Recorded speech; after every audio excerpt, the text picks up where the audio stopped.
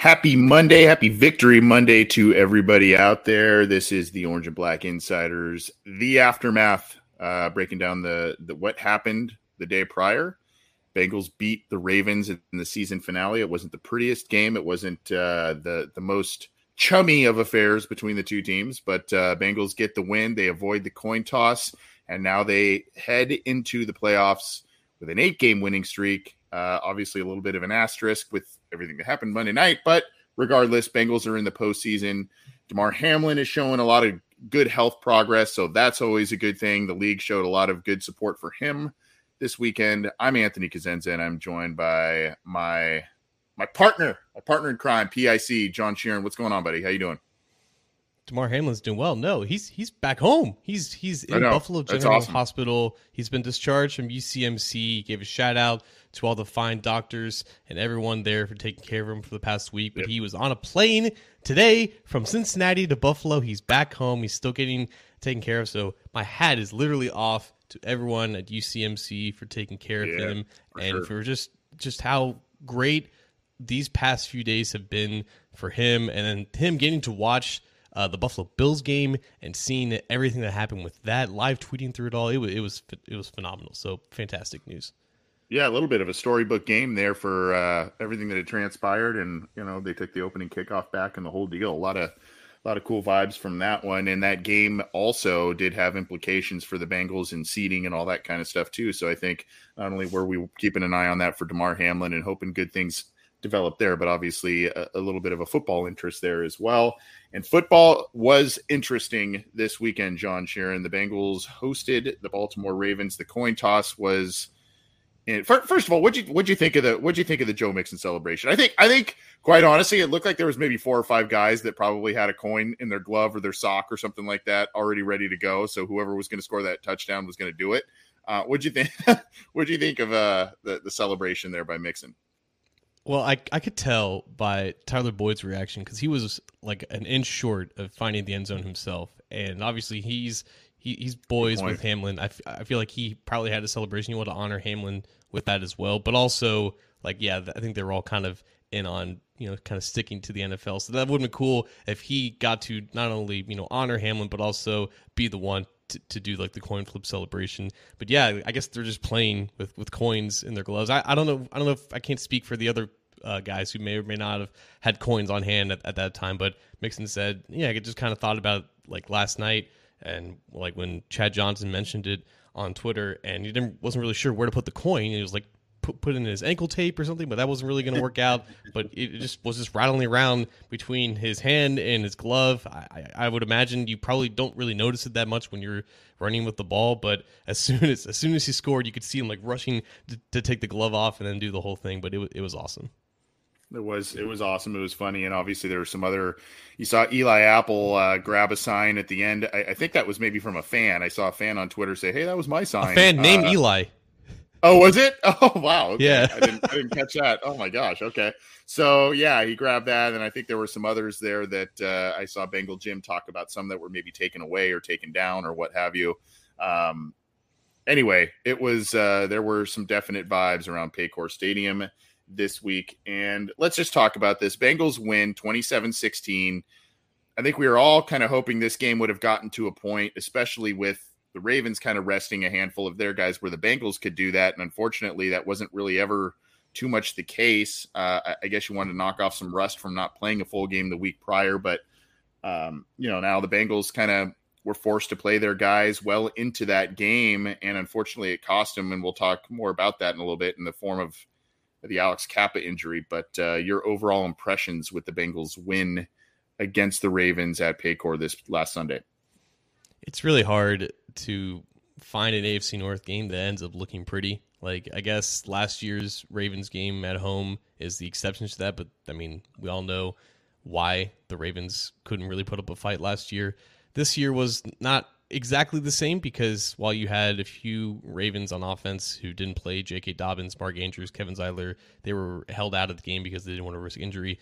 Most, if not everyone on defense was out there for Baltimore. I think aside from Marcus Peters, who was on the injury report, so he may or may not have been able to play in this game at all. But they had Calais Campbell out there. They had their full front seven. They had most of their secondary, Kyle Hamilton in his new role as their slot cornerback. So they were like, strapped to the teeth to hold back the Bengals offense. And at the beginning, they were having some issues with that. And it kind of seemed like the Bengals were doing what they could to build a comfortable lead in the beginning of the game and then slowly grind out the game, keep them, beyond a two-score deficit and difference to just make sure that, the game is pretty much in hand at all times. And that, for the most part, was the case because they got a ton of help from their defense. Like, forcing 4 turnovers is always a recipe for success, especially against a third-string quarterback making his first start. But it never really seemed to be that comfortable. In fact, as the game progressed on, it just became more and more uncomfortable for how the Ravens were keeping close with the Bengals because of how much success they had rushing the ball, and the fact that the Bengals offense just wasn't, it just didn't seem like they were trying very hard towards the end, and that was probably by design. They didn't want to give away too much in this game, knowing that they were going to face the same defense next. And I feel like with that, there's only so much you can do to hide it because this is a division rival. This is the second time you've played them this year. This is the 6th time you've played them in the Joe Burrow era. Like, they have so much tape on you just from playing them, but also just studying them all throughout the season because they're division rivals. Like, no one knows this Bengals offense better than any team in the AFC North, including the Ravens. So, like, in terms of hiding what you're going to do or what you're probably planning to do in the wild card round, there's only so much that you can do while fielding an offense that can move the ball down the field. But like, that just wasn't the case in the second half. Drew Chrisman had a career high of 7 punts because of it, because like the Ravens were just stout on defense, and they were putting a cap on the Bengals offense, and it didn't help that Burrow was clearly not hitting on all cylinders down the field. There were a handful of misses that we can definitely take a look at in this game, and that was definitely part of it. So I don't put it all on not calling a full game from a playbook standpoint. There were definitely misses that had the Bengals hit, they would have had a better offensive day. So I think it was just kind of a worst of two worlds, right? It was not exactly opening the playbook, but also they weren't executing very well with the things that they were trying to do anyways. They were not. And let's take a look at and I guess this is what I want to ask you about before we kind of show this stuff. I mean, you mentioned that the Baltimore defense was pretty much fully stocked in terms of who they played, who they trotted out there and whatnot, which is true. We know that they have developed into a very scary defense, especially with Roquan Smith now being added to the mix there. So, I mean, they can get after it a little bit on that side of the ball for sure, and they need to, because this team, regardless if it's Tyler Huntley or whoever is playing quarterback, they had some decent games with Lamar early in the season, but even with him, I mean, they were struggling to get to 20 points in a lot of games this year. So, and that has especially been the case since he has been injured. So, that defense has had to perform. So I guess with some of the struggles that that we witnessed yesterday, I mean, are you chalking that up to strictly a bad day on offense, a really good day on defense? Because, you mentioned, they kind of went into a shell a little bit, and I think everybody said, yeah, they went pretty vanilla towards the end of the game. But, second half, there were still some shots that they took, and they were there. I'm thinking of a couple of T. Higgins that were just missed. And so, I don't know, your take on some of the struggles that we saw on offense yesterday. Well, I definitely think they can play better on offense, but I'm just going to say right now, I think this is the toughest defense that they're going to play in the postseason based off of their projected path to get out of the AFC. I guess when I say postseason, I just mean the AFC side of the playoffs. Like, this Ravens defense, it gave them fits earlier in the season when they were still finding themselves. And I feel like even with how much the Bengals offense has evolved since that point in October, like, this is a defense that still works really well together and now is obviously intimately familiar with what the Bengals tried to do well. So I think their defense matches up pretty nicely from a secondary to a receiver standpoint. Their defensive line is always very tough to figure out when they're blitzing and when they're dropping back. Like, there was those moments early in the game when Burrow, I think by the end of the first quarter, he had evaded like 4 sacks. He had evaded like 10 total defenders, all basically from like the effort of his own pocket awareness and mobility and agility. And that was probably the best thing that Burrow did on Sunday, was just evading pressure and extending plays, whether that was, churning out 6 yards to get that rush off that incredible scramble, or evading a couple sackers in the pocket to find Tyler Boyd down the middle of the field on what looked like a no-look pass. So there were plenty of positive moments from him, from his perspective, in this game, but in terms of accuracy, like we're seeing on the screen here, like he had T. Higgins a couple times down the field. One of them was for a touchdown off of a fake screen that they had set up the entire game. But I got that one coming up. Yeah. And then they ran I think 5 or 6 more wide receiver screens in this game, and maybe one of them was successful. So they were trying to attack, the widths of this Ravens defense, and they were pretty much on top of it for most of the game. So I think the Ravens defense is really good. I think they're going to be really good next week, especially when they get some of these guys back, and the Bengals offense just needs to play better. Yeah, the first one to T. Higgins that you saw, if you're watching the video feed, that one was almost in the fourth quarter. That was at the very end of the third quarter, and this one is at the very beginning of the game, scoreless. They had 6 here. They had 6 on the other one too. So I mean, you see that one to Jamar that they tipped away. Very good play by Worley on that one, by the way. And here's the fake screen, which I thought was a really cool little play. They set up a fake screen and kind of was it like a wheel route with T, or did you just kind of a go route a little bit up the sideline? And so I thought this was a really cool play design. That's 6 right there, right? And then you look at this one over here. Let's scroll that one over. This is just one that you kind of feel like down the seam. There's you got Boyd there, so that's another one that you feel like you kind of missed some yardage at least there. I think I've got a couple more that I can loop in as well with this too, but I mean that's kind of a little bit of what we've seen so far or what we saw yesterday, rather, that there was just a lot of they took some shots and they were there, and granted, they have taken shots in the past against this Ravens secondary, maybe not this year so much with some of the new bodies that they brought in there and new talent they brought in the secondary there, but I mean last year they were kind of bombs away kind of late against the Ravens in some of those games. So I mean, they've taken some shots, and so they had the opportunities here. They just missed them. Yeah, it's a matter of between like forcing it or just picking your spots and just missing, and it's more of the latter compared to the former. It wasn't like the Ravens were just forcing the Bengals to just play small ball in these quick and short passes. No, like there were opportunities, there were windows, there were vacancies down the field for these big plays to be had, and they just couldn't connect on basically any of them. I feel like the first miss to Chase was probably the most egregious because he had just stacked all those guys. I think like 3 different defenders on that play, and Burrow just underthrew because I don't think he could step in front of it. And then obviously the defense, he goes downfield.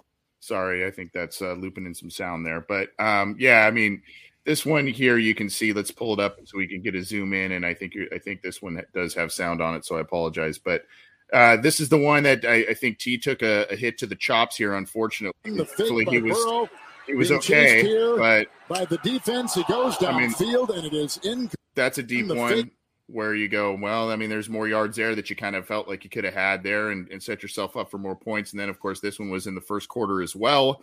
The Boyd play, who he also kind of took one to the chops, and just that's just one you drop it in the bucket there, and he just sailed it.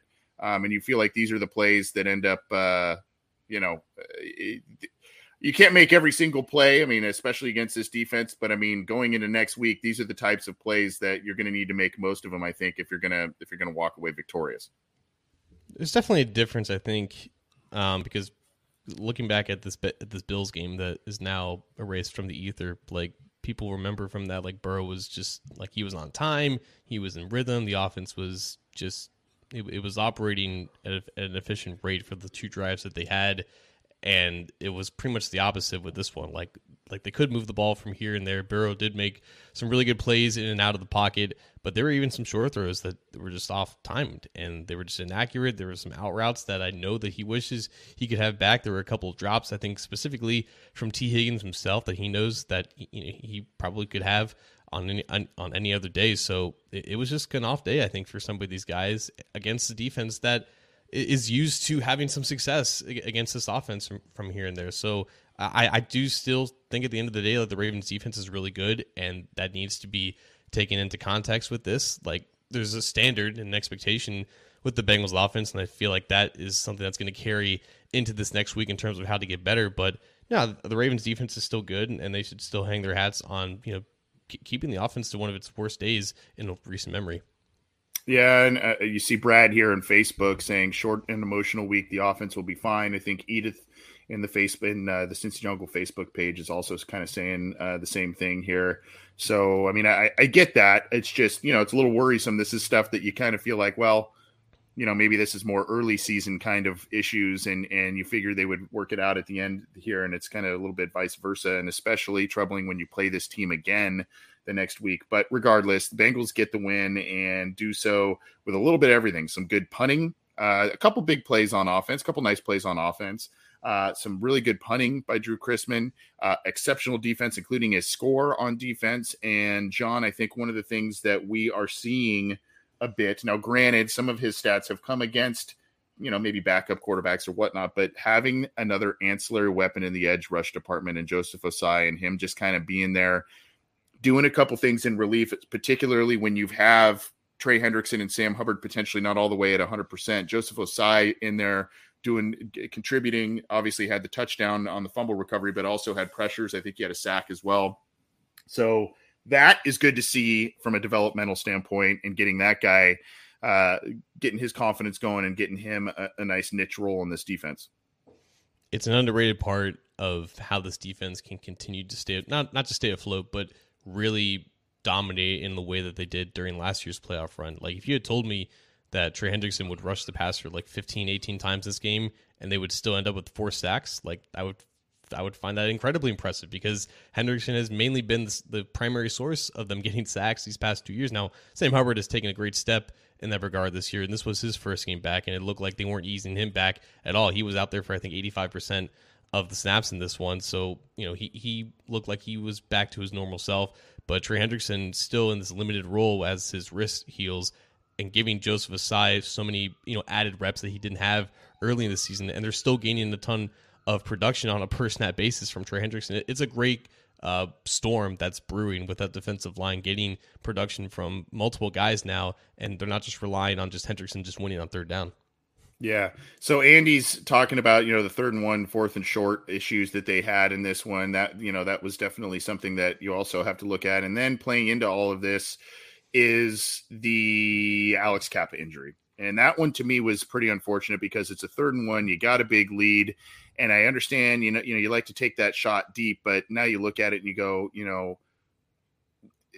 you kind of had this one a little bit sewn up, even with that play. And now, Kappa gets rolled up on. I guess, thankfully, we have to say, thankfully, it's an ankle and not a knee.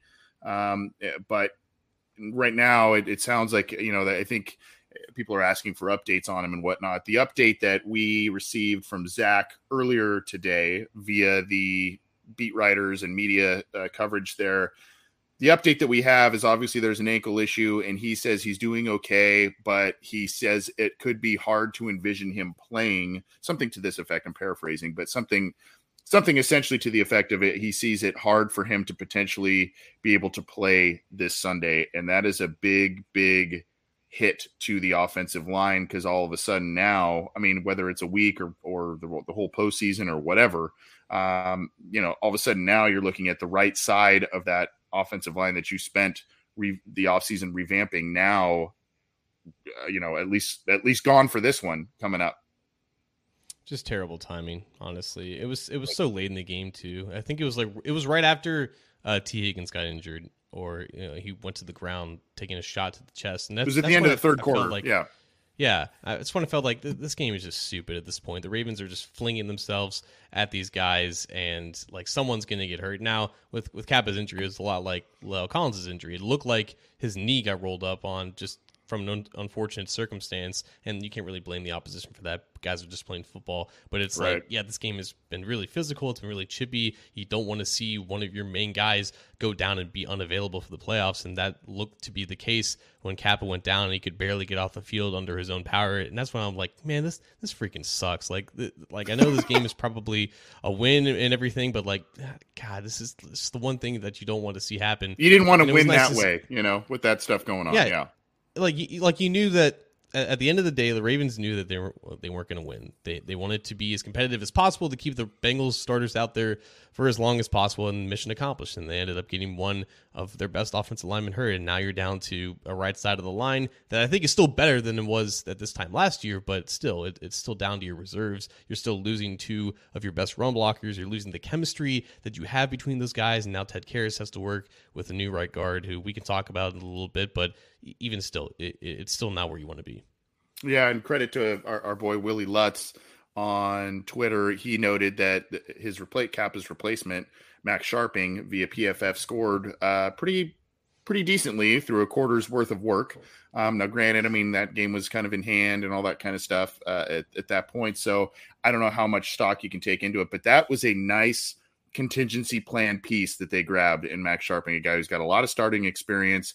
He was decent as a starter, wasn't great, but was decent at times and has a lot of starting experience, and a guy that has some versatility, and you like that. So, if Kappa cannot go, by the way, didn't Alex Kappa play on like a freaking broken leg last year or something like, or at one point in the past? So not to say that, hey, he's got to go Sunday, but I mean, the guy has champed through some gnarly injuries before. So I don't want to write him off completely, but with the way Zach was talking about him on Monday here, it was a little bleak, but regardless, Sharping is a nice contingency plan. I think you said, we could talk about him a little bit. If you've got some thoughts on it, I'd love to hear it.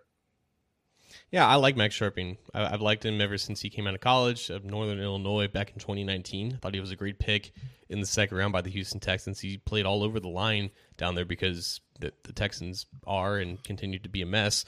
But I thought he was okay as a starter. And the whole situation with him getting waived and claimed and whatnot, it was a case where I think the Texans wanted to bring him back in some capacity, but they just had some roster decisions to make.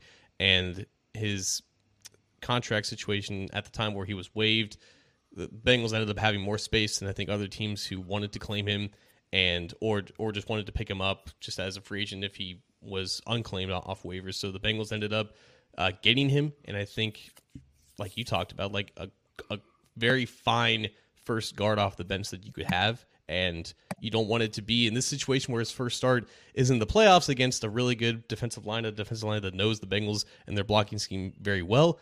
But this is just the hand that you're dealt with. And I think Max Sharping is fine as a starter, as a starting guard. He's not Alex Kappa. That should be very clear. Like, he's not necessarily a starter in this league, but as a guy that can keep you afloat at that spot, I think he's fine. He's not going to be a disaster. He's not going to miss a ton of blocks. He's not going to get pulverized necessarily, but there's a reason why, he was released by the Texans. There's a reason why he's been on the bench. There's a reason why they didn't even bother having him compete with Cordell Volson at left guard. I thought that was a potential story that could have developed right after he got claimed, because we just weren't sure what Volson was going to be, but they wanted Volson in that spot, and they've just had Sharping just be this reserve, this active reserve for the entire year. And it's good that he's practiced with the team. He's good that he's been with the team for all this time. So he's got these reps. He's gotten familiarity with what that spot is expected him to do. So we'll see. I think he's okay, but until he's out there and playing, we won't know for sure.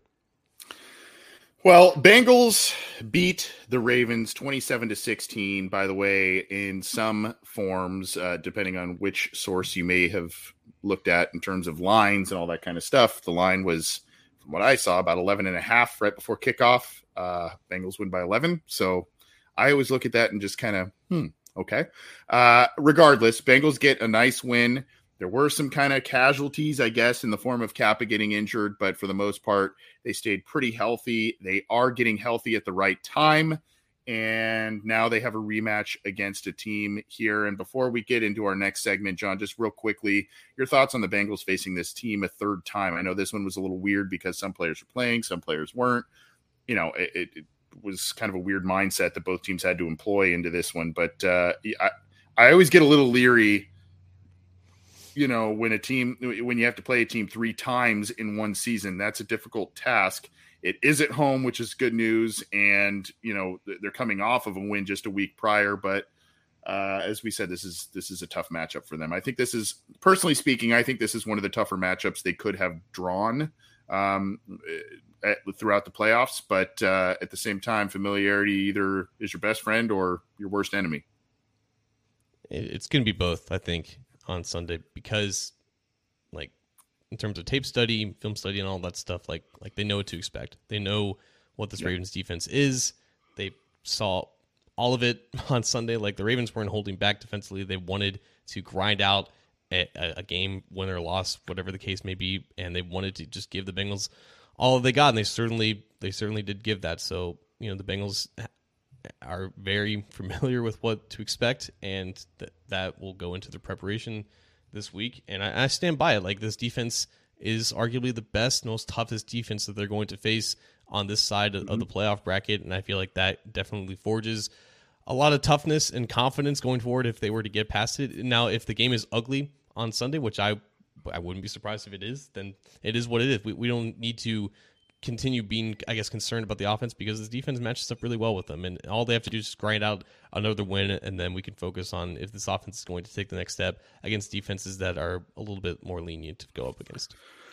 Another day is here, and you're ready for it. What to wear? Check. Breakfast, lunch, and dinner? Check. Planning for what's next and how to save for it? That's where Bank of America can help.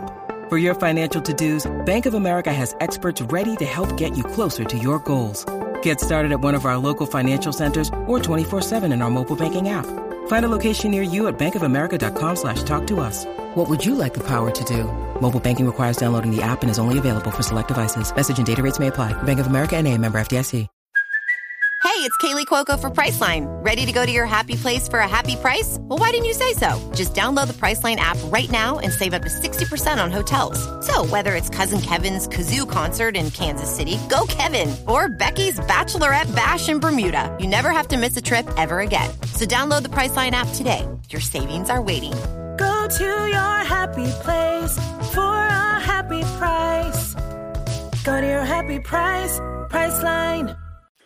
Well, we'll definitely be talking a lot of Ravens wildcard weekend throughout the week here. And I love when our listeners, first of all, we got a lot of people tuning in live, which is awesome, across multiple platforms, whether it's on the Cincy Jungle Facebook page, our YouTube channel, on Twitter. We got a lot of live viewers right now, obviously getting things going before the national championship game going here. A lot of new faces as well. And I love when our listeners and viewers tee things up here. You got Don, who he says, "Hey guys, I've been a long time Bengals fan, and I'm of the Kenny Anderson and Boomer Esiason era." Well, Don, we are trying to get a treat for you with all of the coverage we are bringing this week. We are working to try and bring Ken Anderson on the program once again, so you will not want to miss that. We're working with him. We're set to speak with Mike Golick of ESPN and many other platform fame on Friday, so we're excited about that. We're working to get Daniel Wilcox, former Ravens tight end and now Believe in Ravens podcast host, working to get him in later this week. So we've got a lot of different stuff we're trying to do for this week, and then hopefully as the weeks progress through the postseason, get you more people on this show as well. And then just a big week in general for Cincy Jungle and its podcast channel. John, I don't know if you heard, but our guy Bengal Jim is having Andrew Whitworth on his show tomorrow night, so that'll be a really fun one as well. You gotta tune into that, and of course you can get our show and all of the Cincy Jungle podcast shows on iTunes, Stitcher, Spotify, Google Podcasts, iHeartRadio, all of the major platforms. We are there. And if you like what we do on YouTube, you can, beneath John and that SB Nation logo there, you can click our show logo to subscribe, click the bell to be notified when we go live, when new content is available. And we've got memberships where we'll have exclusive perks and swag and all that kind of stuff for you too, if you feel so inclined to do that. But we're going to keep hammering you with content, especially as these Bengals continue on, hopefully, throughout the postseason. The other thing right here, and this leads us nicely into our next segment here, John. I don't know if nicely is actually the right word for it, but we're going to do a little Believe It or Not here. And it centers around some of the actions and reactions of Bengals and Ravens players. So let's get to a Believe It or Not about the style of play from the Baltimore Ravens that we witnessed on Sunday.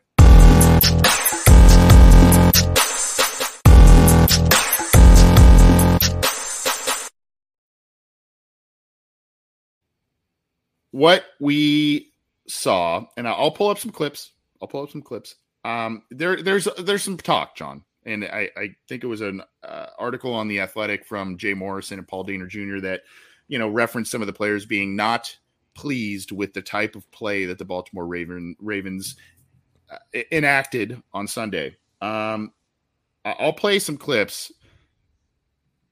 I saw some things that I did not like. I saw some after the whistle stuff.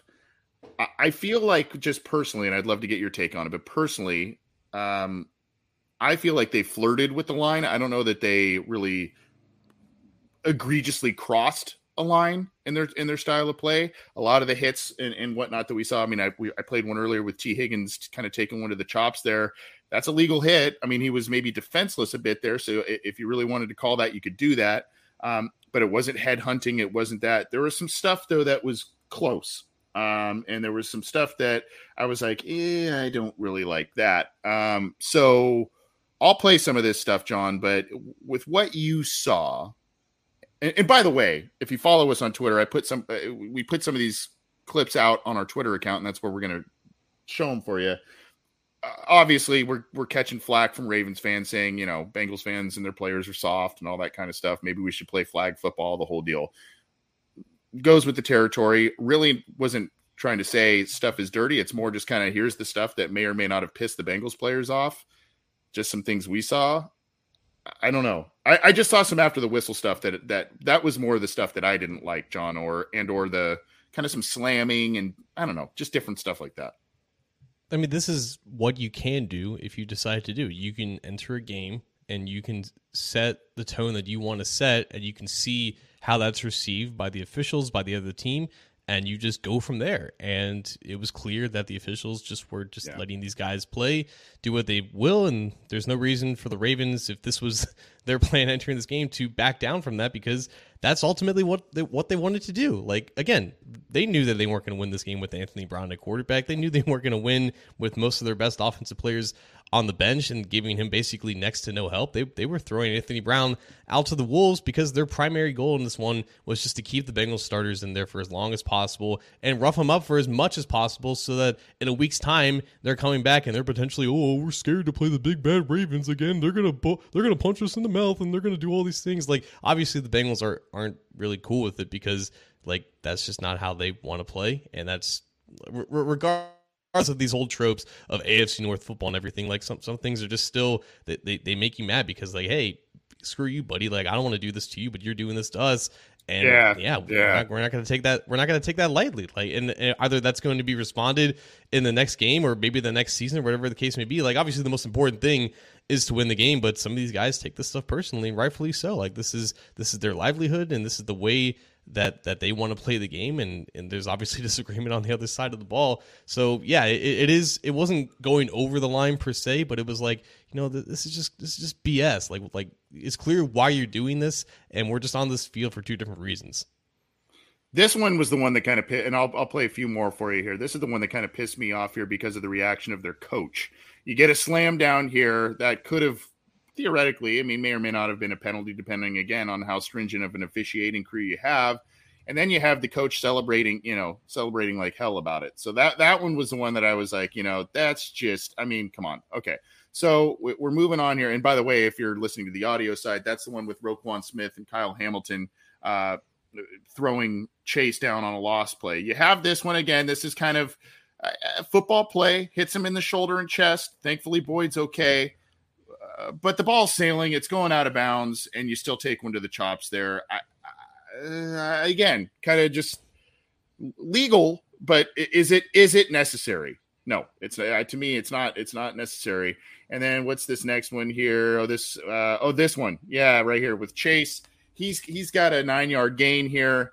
And, as he's going to the ground, Roquan Smith, again, by the way, he's ingraining himself very well quickly into the AFC North. This is one where he kind of wraps around Chase's neck and kind of pulling on his helmet a little bit. Again, it's just kind of like, well, I don't know. Obviously, Chase didn't like it, right? And Pirine didn't like it either, because he gets right in there and shoves him off him. I don't know, man. I'm kind of with you. It's more about like, I don't know. Maybe I'm just old school where I think about respect and all this kind of stuff in sports and all that kind of stuff. And it's like, I wouldn't do that to you. Why are you, you know what I mean? Like you kind of said it in a different way. Like that's not the way I would do things. Why are you doing that? Especially in a moment where it's like, really, it just kind of looks like you're trying to tee things up one way or the other for the following week, whether it's heightening the animosity, getting in your heads, or I don't want to say it, but maybe even potentially hurting important players. Like, And I'm thinking on the other side of this too, like, oh, if you're upset about this, then it's the whole like wussy like argument, like, oh, this isn't flag football or anything like that. Like, right. Guys, like we know what this is, and I think you said it best, like like in terms of being unnecessary. Like, yeah, like I have no more thoughts on this. It's so like, if I'm out there, this stuff is so beneath me, because like I know you're doing this because you can't like actually match up from a football standpoint. This is the edge that you've decided to take because you can't have an actual competitive edge. So you're only taking this fake tough guy like physical edge that unfortunately the Steelers have also kind of identified with now, because again, they can't really match up with the Bengals from a talent standpoint, from actually winning the football game, so they have to resort to this. And I know that Bengals and Steelers, or Ravens and Steelers fans listening to this are getting mad at, like, oh, we're the Ravens and Steelers, like we've always been better than the Bengals, we will continue to be better than the Bengals, because of stuff like this. If you can latch on to this as your form of success by just roughing and toughening up the opponent, even in a loss, if that's the way that you want to go, that's fine. We'll take the wins. Yeah, that's my take on it too. Take the W, but this is close. I mean, you look at it and bang bang, and you're like, oh, that wasn't a big deal. But I mean, look how I think it's Marcus Williams, 32, right?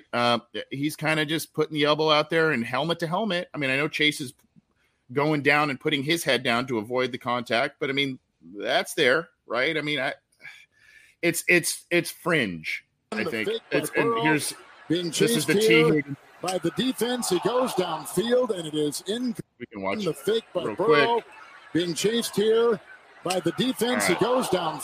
So I don't want to loop Bengals players getting hurt and stuff either, but I mean, the point is some of this stuff, again, it's not. So the question we were asking, believe it or not, were the Ravens playing dirty? Were they not playing dirty? Whatever. I don't necessarily think they were playing dirty, but I think there's a lot of stuff that could have been called penalties that were not by other more stringent crews. And I think there's a lot of stuff that flirted with being dirty. And the thing that just bothered me about it, and I think we saw Zach Taylor get heated a couple times. The thing that bothered me about it, John, was more, especially when you see Jamar Chase getting slammed to the turf, the celebration of it by their head coach. That's kind of what and it's more like, hey, that's a hustle play. That's a physical play. We like that. And it's like, I don't think body slams when a guy's in a grasp is really how things. I don't know. I don't mean to sound like I'm on my moral high horse or anything like that. I don't know. I that just didn't sit well with me. No, and it shouldn't, because it's not sitting well with the players. Like, it's very clear that they were upset. That's why more or less we're talking about this. Like, we're not just observing this as like what we saw during the game and we're projecting. No, like the Bengals players on defense specifically, like they didn't hold back because of what happened with the Ravens offense and what was going on between the whistles with all of them. So yeah. It's a team wide thing, and it's totally rational for these Bengals players to get upset. And even if they still win, like, it's still fine to feel uncomfortable with what's happening, because it's not right. Yeah, we're going to get to some more news in just a second here. But, I mean, I think also to your point there, and I think that's what was referenced in the Athletic article and go read that by Jay Morrison and Paul Dehner Jr. They always do a great job there. Look, I mean, I think it was a lot of I put up these videos, and I think there's a lot of stuff that we didn't see that was occurring, the after the whistle stuff, the in the pile stuff, all the stuff that you didn't see that I think the players are pretty pissed off about. And I think it's also just, I think some of it was from the defensive players, was it not? I mean, they were saying that it was the Ravens offense, like you said, that was kind of giving them jabs, or I don't know what else was going on there, but they were pretty upset about it. Yeah, it's a team-wide message and identity that they set out in this game, and it's clear that the Bengals probably didn't expect it. Like, they had other things on their mind. I'm sure they had thoughts about what the Ravens voted on for the NFL committee, and how everything was going on with that, and the fact that they tweeted out oh, we just need this loss and this win, and we did a coin flip, and then we host the game on. Oh, yeah, God. There was already animosity entering this game, and then the Ravens, again, they found a line, they identified it, they towed it as much as they could, they reached across it a couple of times, they quickly went back at it oh, no. But yeah, it doesn't sit right. Well, regardless, this makes, and maybe we're stirring the pot a little bit, and that's okay. But this is part of what makes this matchup coming up here so intriguing and so passionate between the two teams, along with those missed opportunities that we showed you earlier as well. The missed opportunities for points for the Cincinnati Bengals, and then obviously the Baltimore Ravens not having their starting quarterback, along with other starters out there too. So this just makes this game very enigmatic and very intriguing in a lot of different ways. And of course, it's going to be played on Sunday night. I believe it's the NBC crew, is it not, John, that's calling that one? So hopefully the Bengals will win for Chris Collinsworth. Can you give Chris Collinsworth a win, please? That poor guy, he calls their games all the time on Sunday night, and they never win for him. Speaking of, though, John, what's going on here? I mean, Lamar now, he missed it's his 5th game, right? He was supposed to maybe miss 1 or 2. And so this is, by the way, on Cincy Jungle. Our fearless leader there, Jason Markham, put this one on here. But my assumption is that he is playing. But you're also hearing all kinds of stuff that, hey, he was supposed to. I don't know. If I'm the Bengals, I would prepare for this game as if Lamar Jackson is playing, because I would find it very hard to believe, unless there's a much more severe injury than is being reported, that he would miss this game. But it sounds like there's a big disconnect between he and the team at this point in terms of communication and everything. I don't think he's playing for a couple of reasons. Number one, you don't think he is? I don't think he's playing because now, again, I don't know for a fact if Tyler Huntley was able to play in this past game, but the fact that he didn't even play in it, even though he was questionable and he was a game time decision, it makes me feel that they were totally saving him for Sunday. Interesting. Now maybe that's a precautionary because they're not sure if Lamar can play, and I don't blame him for not being sure about this. But also the other reason would be, if I'm Lamar, I don't see, if I haven't played in the 5 or 6 previous games leading up to this one, what makes this difference in the grand scheme of what my plan is, and that's to make sure that I'm as healthy as possible for a contract. And also, if he doesn't, the less that he plays in general, and that includes the playoffs, the less likely the Ravens would want to just hold him hostage with the franchise tag, and that he gets a deal that he wants, or he gets whatever type of sign and trade that he wants, in order to just either get out of this offense that he doesn't feel like he thrives in, or just get away from the organization in general. So obviously, a star quarterback suiting up for the playoffs, you think that's what is likely to happen, but this is a very unique situation with a guy that is his own agent, and he doesn't have any long-term stability, and he may also still be nursing an injury that could be more severe than we're thinking of. So for those reasons, I don't think he's playing, but I have been surprised before, and I wouldn't be surprised if I'm surprised again. Good points. Yeah, I mean, I guess I didn't think to look that deep under the surface like you did, but that makes a lot of sense now that you bring that up. But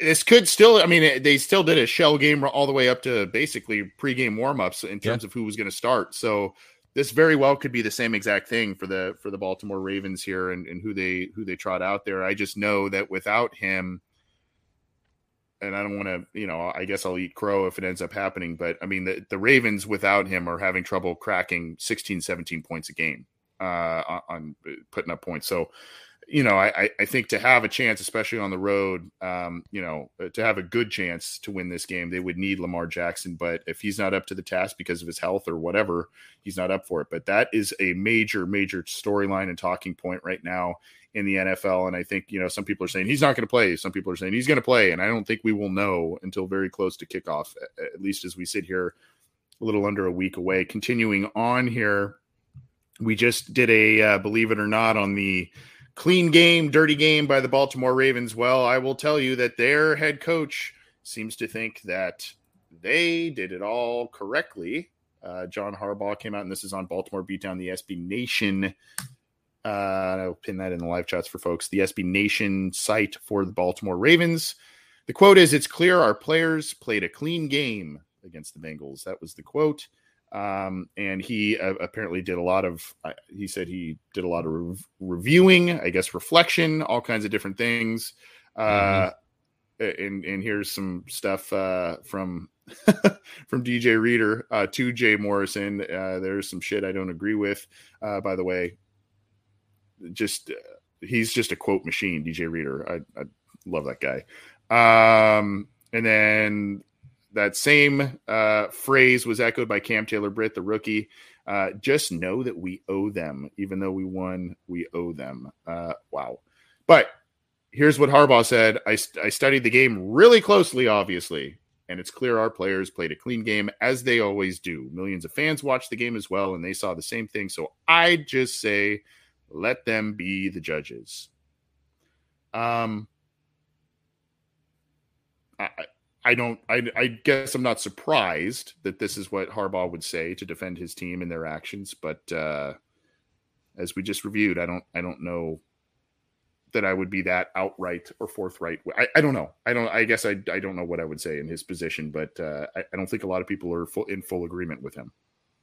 Nah, he's right. Millions of people watched it. Let them be the judges. Yeah, we're judging you, and we say that it was freaking stupid, man. Yeah. Okay. Well, let's go this. Vegas does not like the Ravens in this one, at least in the opening lines here, and this is on Baltimore Beatdown as well. The Ravens are currently underdogs, I guess, to be expected in a game like this, and with the questions surrounding Lamar Jackson and whatnot. What is the line right now? The Ravens have the Bengals are 6.5-point favorites right now. 43.5 is the over-under, obviously not between the Ravens defense and their questions at quarterback, not accounting for a lot of points scored in this one, but the Bengals are 6.5-point favorites at home in the wild card round. That's got to be the Lamar line. Like even after last game when the Bengals offense was not very good, and obviously the turnovers and I think the fumble recovery for 6 definitely helped, but they still won by 11, and that was with the third-string quarterback out there. So I would assume that 6.5 is the Lamar line, and as the week progresses and there's no positive updates potentially, it's probably going to inch further and further away from the Ravens there. Mm-hmm. Well, the season is over for the other two AFC North teams, and it's a shame. Believe it, it's such a shame. It is such a shame. The Steelers and the Browns, once thought to be playing for potentially, I don't know, something of significance yesterday, still kind of did a little bit because the Steelers were technically alive, believe it or not. And John Sheeran, Mike Tomlin avoids the dreaded losing season once again. I can't even believe it. That's like an unbelievable streak that he's got going here. But what do you mean you can't believe it? I guess I can believe it. Yeah, I guess I can believe it based on his history. But this is just, never blinking. It's a blog post by Teresa Varley on Steelers.com, and it's kind of talking about some different quotes and all that kind of stuff about how the Steelers players have responded to Tomlin and all the things that he he preaches. And here you go. When he says it makes you don't want to have any type of fear, said guard Kevin Dotson. You don't want to blink at anything. You want to be able to go ahead. And I know we don't like how the Steelers play football a lot of times. I know that they are bitter rivals of the Cincinnati Bengals, but Mike Tomlin has the respect of every player in that locker room. And again, them finishing 9-8 with the roster that they had this year, that's a near miracle. I mean, I know the Bengals lost to him in that first game and all that kind of stuff. I just felt that they massively overachieved for what their roster had, and I think that does point to the coach.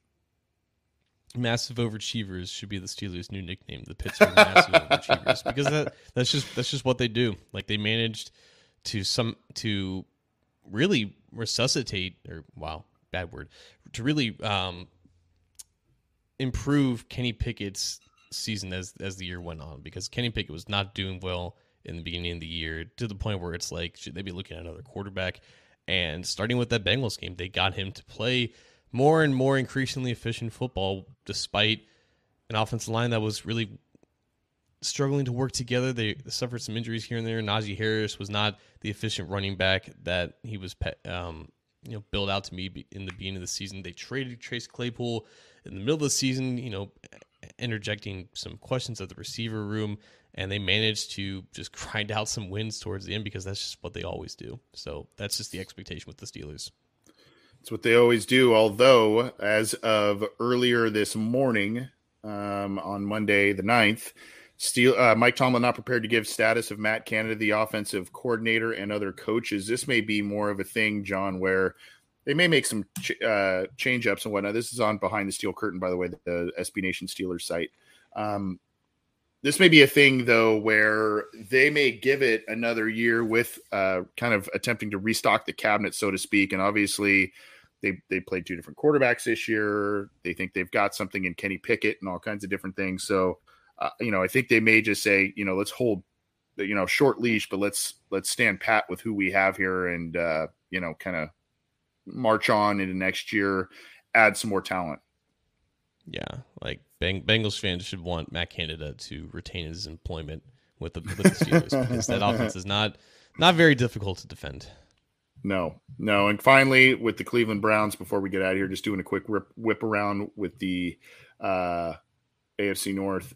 They are now making the rounds with interview requests and all kinds of different stuff. They relieved defensive coordinator Joe Woods of his duties earlier on Monday, and so now they are here's one, and that is Brian Flores, who was a defensive assistant, I believe, with the Pittsburgh Steelers after the wacky situation in Miami that he endured not too long ago. But here's kind of what they're doing so far, and this is on Dogs by Nature, the Cleveland Browns SB Nation site here. They are looking at Brian Flores, not going to do any other major firings. They have requested to interview Gerard Mayo, who is the Patriots, not only former linebacker himself for them, but inside linebackers coach, I suppose, for the Patriots. They've got all these coaches that have these nuanced positions like Matt Patricia and all this kind of stuff. Anyway, received the request from Titans to interview Glenn Cook for the GM position. I believe Glenn Cook is a guy who is in the front office with the Cleveland Browns, and now the Titans are looking to potentially bring him in for their vacant GM job. So they're kind of doing some different things with the defensive coordinator spot, but they are making changes on that side of the ball. Yeah, Brian Flores would be an interesting fit there. Like it feels like the Browns just have a lot of talent there, and Joe Woods just wasn't maximizing it. Now, I know some people who write for the Browns that were defendants of Joe Woods, saying that the scheme wasn't necessarily the issue. There's just a lot of underperforming players on that Browns defense. So I don't know the intricacies of the whole situation. I just know that Browns defense has potential, obviously with Myles Garrett and their cornerbacks and their linebackers. They've all stepped up this season. So I think anyone like a Flores' caliber or potentially a D'Amico Ryans or something like that. So, I mean, all that's on the table for them. And I would imagine that they're going to shell out some big type of hiring here because they're all in on what they have going on the other side of the ball. And to finish this off, and we'll get out of here with our final thoughts and all that kind of stuff too, but to finish this off, John, I don't have all the names in front of me and I don't have an article pinned for it, but lazy ass. That's what I am. There's been some coaching carousel stuff going on, and I think this is a week where, despite what happens on Sunday, hopefully the Bengals win, but despite what happens on Sunday, I think we can start to kind of say, hey, pretty thankful for how the Zach Taylor thing has ended up working out for the Cincinnati Bengals, because I think really of that 2019 class of new head coaches, we're looking at only two, and that is LaFleur in Green Bay and Zach Taylor keeping their jobs. Cliff Kingsbury's gone. Obviously, we knew Hackett was gone before the year in Denver. A lot of different folks losing their jobs here this week, and this is kind of the unfortunate reality of what happens after the final week of the season. But Zach Taylor, took a little time, but good things sometimes do. And so I think right now the Bengals are in a good spot with who they have in leadership positions. Him being one of them, and especially when you look around the league and seeing teams, kind of cycling through coaches pretty frequently. Yeah, just looking back at that class, like I suppose the one who's not still with his current team but panned out was Bruce Arians, because he obviously won a Super Bowl with them and Tom Brady and everything. So I'm sure the Bucs are satisfied with how that decision worked out, even if it didn't last very long. Freddie Kitchens was another one of that hiring cycle. So yeah, a little bit better than the other team in Ohio did, and that's but in terms of just the moves that were, I think, questioned the most at the time, because there was a lot of obvious uncertainty with bringing in a quarterbacks coach who has no extended play calling experience at the NFL level. The fact that Zach Taylor is where he is now, just working his way back up to 500 overall as a coach, and I have no doubt that he will eventually get there within the next year or two. It's been nice to see how exponential his growth has been, and obviously him and LaFleur, from a long-term perspective, are going to look like the two best hires here. Yep, that is well said. Let's we've gone a little longer than anticipated, but let's drop the mic and get on out of here for this edition of the Aftermath on the Orange and Black Insider. We've got a lot of stuff this week. John, I'm sorry in advance. I'm going to be tapping your expertise and time for a lot of different shows, and hopefully we'll have some cool guests and stuff this week, which I'm looking forward to. But final thoughts, my friend. Let's drop the mic and get out of here. Yeah, it's going to be a phenomenal week here on OBI, so definitely make sure that you are locked and loaded, subscribed, hit the notifications, join us as a member on YouTube, do all this fun stuff. Thanks for dealing with me last week as I had to bolt out of here with a bloody nose. Like I checked the tape on how that was, and you could see like some blood was like dripping down my face as before I turned off my camera, and then just left Anthony out here to dry. So thank you, Anthony, for dealing with that last week. Thank you for dealing with my barely half voice, and thank you for dealing with, I don't even remember what I said when I left because I almost blacked out to avoid getting blood all over my microphone and everything. So thank you for dealing with that last week. We are back up to 100% now, and 100% for the playoffs. Let's go. I love it. I just yeah, man, I was just worried about you. Those things aren't fun, man. I told you sidebar convo, man. They can, and the sucky thing about those things is they can last, man. They can go 10 minutes, 15 minutes, and it's like, dude, and you can't really do anything about it. You just got to let it do its thing. So I understand. I get it. No problem. And hopefully you enjoyed the chat we had with James of 410 Sports. We might be talking with them again this week. Maybe our buddy Justin from Engraven Vids too. I don't know. We've got a lot of good options and a limited amount of days to fill it. So we got to figure this thing out, but we're hammering it down, and we'll get you a lot of good content.